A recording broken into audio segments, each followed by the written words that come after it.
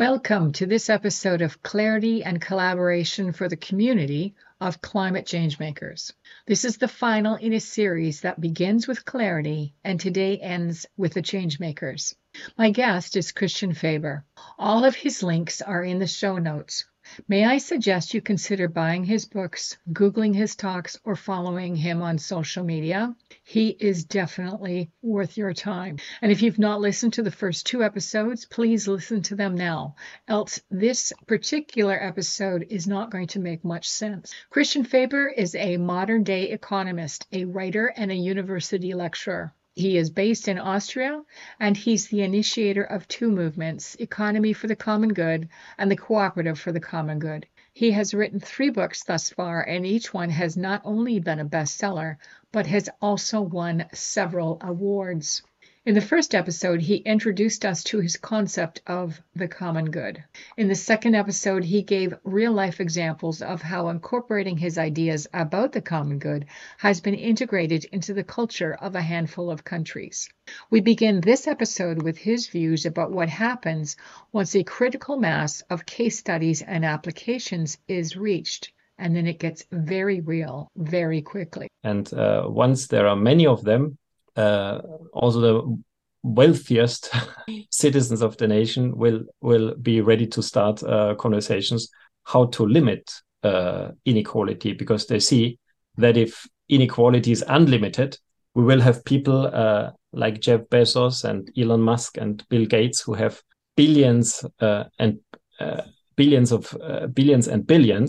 and this is just not healthy for a society. We have very clear scientific evidence that societies are best off if we allow a certain degree of inequality. Not everybody should be totally equal. That's socialism, and that doesn't work either. That's the opposite extreme.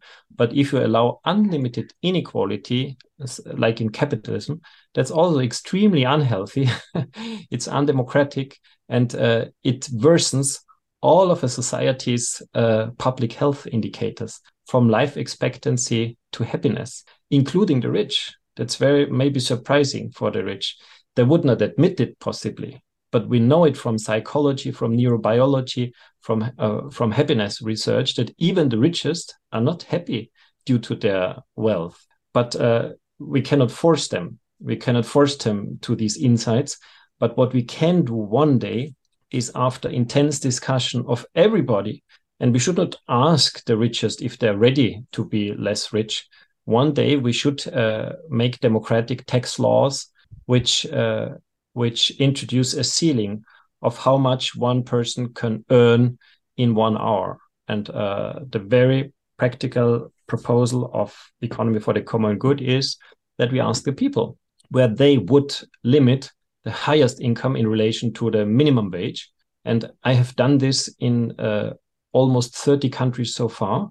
And I don't make any proposal on my own. I only ask the people where they would limit inequality if they could do so, if they could draft a law that limits inequality in terms of the highest income being a maximum multiple of the minimum wage.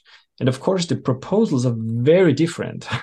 Some say there should be no inequality at all, and others say there should be no limit to inequality. Why should there be? And others say, well, there should be some inequality, but only up to a reasonable level, such as maybe 5 times, 7 times, 10 times, 12 times, 20 times, 30 times, and then we vote. And today, in contemporary democracies, we are used to vote upon only one proposal, yes or no. And then everybody has to be in favor of one proposal or against. That was in Switzerland. In Switzerland, the young socialists proposed that the highest incomes should be maximum 12 times the lowest incomes in a company. And the Swiss population voted against this proposal. But they voted against this proposal for the most diverse reasons and motives. Some voted against factor 12 as a maximum factor of inequality, because for them that was much too high. They desired a lower degree of inequality.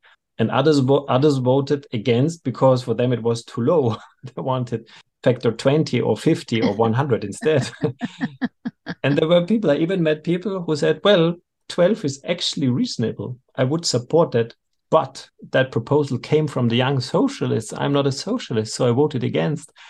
And you see, it's a flawed method. And that's why we promote a method that has been created by two mathematicians of the University of Graz in Austria. And they say, let's allow several proposals, like 5 and 7 and 10 and 12 and 20 and 30 and 50 and 100. And then let's vote upon all proposals, all relevant proposals. Usually, people do not propose more than 10 proposals. So they usually vote between 5 and 10 alternatives, including the most extreme ones, including factor 1, and including an unlimited inequality. And now comes the result. Almost everywhere in the world, including the United States and at the poorest countries, the winning proposal, and sorry, I forgot something. The winning proposal is not that one that gathers the highest amount of votings, but the winning proposal is that one that generates the lowest level of resistance. Oh my God, I have to explain that, because if you don't do it, it's a tiny little bit theoretical, but it's very convincing if you do it. Any new law is restricting our freedom to a certain degree. That's unavoidable. Still, we create and adopt new laws, because if we didn't, the loss of freedom would be even higher. That's why a law is a mechanism to minimize the loss of freedom. And if every possible law hurts, maybe the wisest law, most intelligent law is that one that hurts the least. The least. That one that generates the least resistance, because it generates the least pain. And that's why we measure the pain with all proposals on the table and the resistance against all proposals on the table according to the pain. And the outcome is just enlightening, because the outcome is that we have a valley of resistance with peaks on each side of the valley, the mountain peaks, extreme resistance against full equality, which I frame as socialism, and same extreme resistance against the opposite mountain of capitalism, which I frame as unlimited inequality. And the bottom of the valley, in the middle, in between, where the resistance is the lowest, where the pain is the softest, is usually around factor 10, which means people would vote in favor of inequality, but just of a reasonable level. And the most reasonable level of the maximum possible inequality between the highest and the lowest incomes, according to people's minds and hearts, is around factor 10. Maybe in some countries it would be factor 7, maybe in other countries it would be factor 12 or 20. Doesn't matter, because it's a very reasonable factor anyway, compared to today. I'm from Austria. In my country, the current factor is 1,500 times. In Germany, it's 60,000 times. And in the US, it's 360,000 times. Wow. Do you see a time in your model where most of the inequities can be removed? You mean inequities in income, in wealth? In wealth, in race, in power, in gender. Do you see that will be basically almost nothing, or what level are you seeing that will sort of mount out to? Okay, I would distinguish two different kinds of inequality. Okay. I would definitely try, or the model definitely proposes to lower inequality as concerning human dignity to zero. There should be no difference whatsoever in terms of gender, race, sexual orientation, religious orientation. even vaccination status, if I can add that one. No distinction and no discrimination on base of any of these factors. As for economic inequality, I would not go to zero. Zero inequality would mean that everybody earns the same, everybody owns the same, and all corporations are of equal size. And of course, that is overshooting. So what we are proposing as an alternative to unlimited inequality in income, unlimited inequality in wealth, personal wealth, unlimited inequality in the size of corporations is limited inequality. Factor 10 in income. In property, that's a by far trickier question, but I can give a quick answer because this is just a 1 hour introductory interview. If you try to search for a reasonable threshold, what could be the criterion for a reasonable threshold? And the criterion for a reasonable threshold is when is a person so rich, meaning so powerful, that usually he, sometimes she, can buy a TV station, can buy a law firm, can buy a political campaign, and maybe with $1 million you can buy neither of these. With $100 million you can already buy any of these. So it should be somewhere in between $1 million and $100 million. And my personal proposal is an existing threshold, which is the ultra high net worth individuals wealth threshold, which is $30 million per person. If I could make a proposition where we put this threshold, I would propose $30 million. You still can afford a lot of luxury, but you cannot buy a football club, you cannot buy a TV station, and of course you cannot buy the whole parliament. I'm saying this seriously because in Austria we have one billionaire who offered to existing members of the parliament 100,000 euros per person if they ran over from an existing party to his party, and without having presented his party to any election, he got a party in the Austrian parliament. He bought it literally, and it was legal. And oh my God! And I doubt that if he had only $30 million, then he probably would not have been able to do that. Your ideas are refreshing and very different from what's in the world right now. What has been the response? What kind of feedback are you getting? What kind of response are you getting? Are you getting a lot of pushback, or are you getting a lot of acceptance, or is it somewhere in the middle?